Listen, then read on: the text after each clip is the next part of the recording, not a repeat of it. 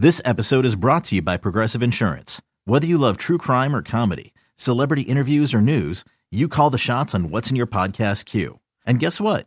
Now you can call them on your auto insurance too with the Name Your Price tool from Progressive. It works just the way it sounds. You tell Progressive how much you want to pay for car insurance, and they'll show you coverage options that fit your budget. Get your quote today at Progressive.com to join the over 28 million drivers who trust Progressive.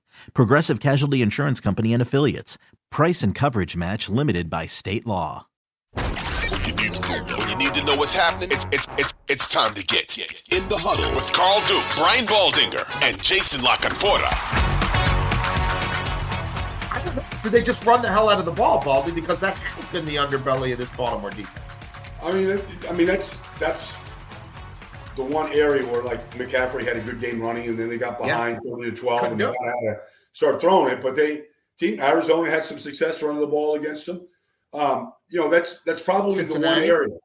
Because, the linebackers are built for speed and coverage, and it takes away, the second interception that was thrown last week was a double corner cat blitz. So here comes Stevens, here comes Marlon Humphrey. They bat the ball in the air. Humphrey gets it. Like, you kind of eliminate a lot of those type of Mike McDonald blitzes if you're running, if you can stay with the run longer than what the 49ers did last week. Well, and again, to put a bow on this one, if you got some time on your hands, go back and watch these two from week 2 last year. This was a game where Tua threw over 50 times for 469 yards and 6 touchdowns. Lamar Jackson just in the fourth quarter, Jason. Yeah, well, they were down 21 in the fourth quarter. Yeah. You had Waddle and Hill combined for 4 touchdowns, over 360 yards, and 22 catches. You had Lamar run 9 times for 120 with a touchdown, including a 70-yard run. And you had Lamar have a perfect passer rating, like 21 for 26, 300-plus yards, 3 touchdowns passing, and he lost because the defense gave up a 21-point lead in the fourth quarter. I'm not sure it's going to be that crazy, Baldy. But for anybody who thinks this might be a letdown spot for Baltimore, I don't buy that. They're going to be up for this game, and they've met every challenge. Every 500 or above team they've played, they haven't just beat. They've smashed. They beat badly. They've smashed. Seattle, Detroit. I mean, they take them apart. San Francisco. No, I don't think John's going to allow that to happen. I don't think Lamar's going to let it happen. Yeah. The only thing, like, if you look at Miami right now, like, their defensive line has 52 sacks without Jalen Phillips, and these guys are all like, they dominated Dallas up front. And that's why Dallas was held to 20 points. And so you look at Christian Wilkins and Sealer and Chubb and Van Ginkel, it's a good group, really good group. And so, but Lamar's the X factor. His ability to keep his eyes down the field in every situation, is something most quarterbacks can't do. And obviously they don't have his ability either. So he might cement the MVP with a win and a good performance against a good Miami team. So there's a lot to really sink our teeth into for this one. You mentioned Dallas. I know we talked the betting angles of this Detroit-Dallas standalone Saturday night game with Nick, but I want to dig a little deeper with you on this one. Also, boy, I feel like Dallas in the trenches has come up a little bit small now, 2 straight times against AFC teams on the road. Now they're back in their building where they've been great. But I look at how the Lions are built and the 2-back attack, a tight end who shows up in big moments. Excuse me. Jared Goff, we know he's not as good on the road, but Baldy, when he's in a dome, he's usually pretty good. Yeah. Dallas got to him last year, turned him over twice, sacked him 4 or 5 times. I don't know that Ben Johnson lets that happen again. Like, can the Lions make this a game with volume and dynamic multiplicity in the run game? And if they do, Baldy, I feel like when Dallas is in close and late games in the second half, it does not bring out the best in them. Well, I mean, people just want to say, well, they're undefeated at home and they score, 35 points a game or whatever it is. Like, you just can't use that as the analysis. Well, they're at home. Like, because then you're not really looking at the strength of Detroit.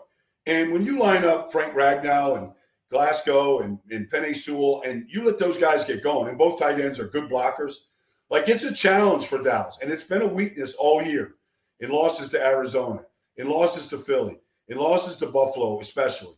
Like in their losses, and then you see Miami come right down the field.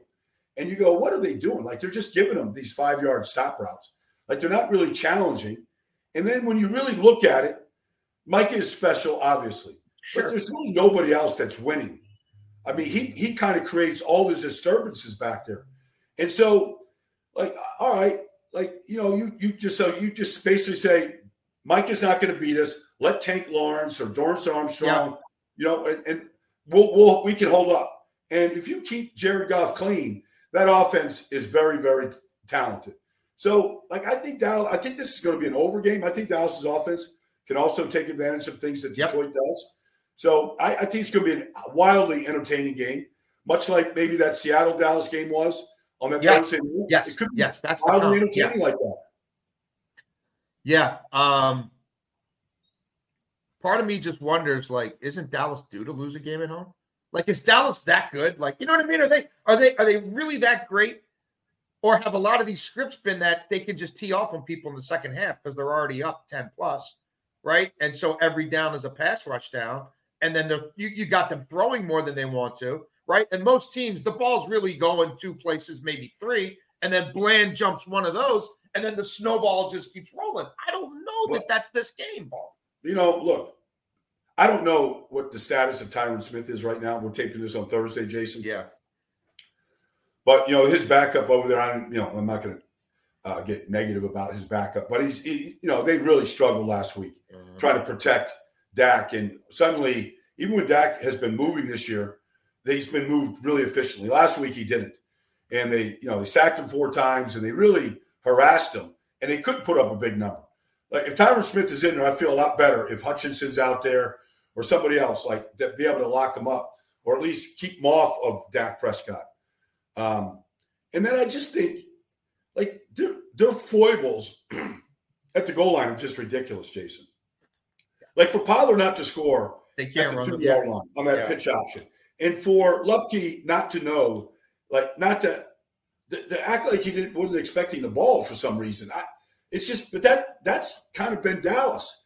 We've seen that happen before down the goal line. They have just, I'm not saying that's the analysis, but it keeps showing up, and like, you get to the 1-yard line, you better score 100% of the time in this business. I played Dak over 2.5 passing touchdowns because of that, Baldy, because when they get in the red zone, they can't run the ball at all. So I just figure at this point, they're just, you know what I mean? Like, they're going to live and die with Dak trying to throw 2-yard touchdown passes, 3-yard touchdown passes, 4-yard touchdown passes, because they're not really a tush-push team either for whatever reason. That's certainly an area of the game that could end up being telling. You mentioned Seattle. Let's go to this Seattle-Pittsburgh game. Mike Tomlin rallies the troops. The Steelers get off the mat. One game, though, right? And one home game. And it was a game in which Browning, the cart, Cinderella's cart, turned into a pumpkin a little bit for him. And he certainly helped the Steelers out a little bit there. And then Seattle looked 2-3 weeks ago to me, Baldy, like this thing might be falling off a cliff. But their schedule now is not quite as tough as it was. And lo and behold, they can control their path into the postseason here. They've been good at home. They're always pretty good at home. What do you see in this matchup? And what did you think of Mason Rudolph? I mean, is that sustainable? Well, it's nice when you throw a 5-yard slant and George Pickens, 92 yards, whatever it was. Yeah, I mean, those things always make the quarterback look better. I don't know, like Kenneth Walker makes a difference. If you get Walker running, like you saw against Philadelphia, Walker and Charbonnet, and you got the 2 tackles back, Big Abe and Charles Cross, and they look pretty healthy up front. That's what Pete wants to do. And Pittsburgh has not been a shutdown run defense throughout the year. They've got pass rushers on the edge, but, they've had problems at inside linebacker. They keep shuffling the deck there because of injuries and whatnot. Like, I give Seattle a fighting chance. They're not a good defense, but I want to see Mason Rudolph on the road in that atmosphere with basically the playoffs on the line. Yeah. Like, I want to see how he plays. They obviously have had a weakness at quarterback for the last 5 years. They're not winning games for them. You could say, okay, Mason played well last week. He earned the start this week, Like, you're not going to go back to Trubisky. Right. So, like, I want to see, like, that's not an easy atmosphere to handle. Some do it better than others, especially if you're relatively inexperienced. He has not played a lot of games. This is going to be a tough, it's going to be tough for him right now.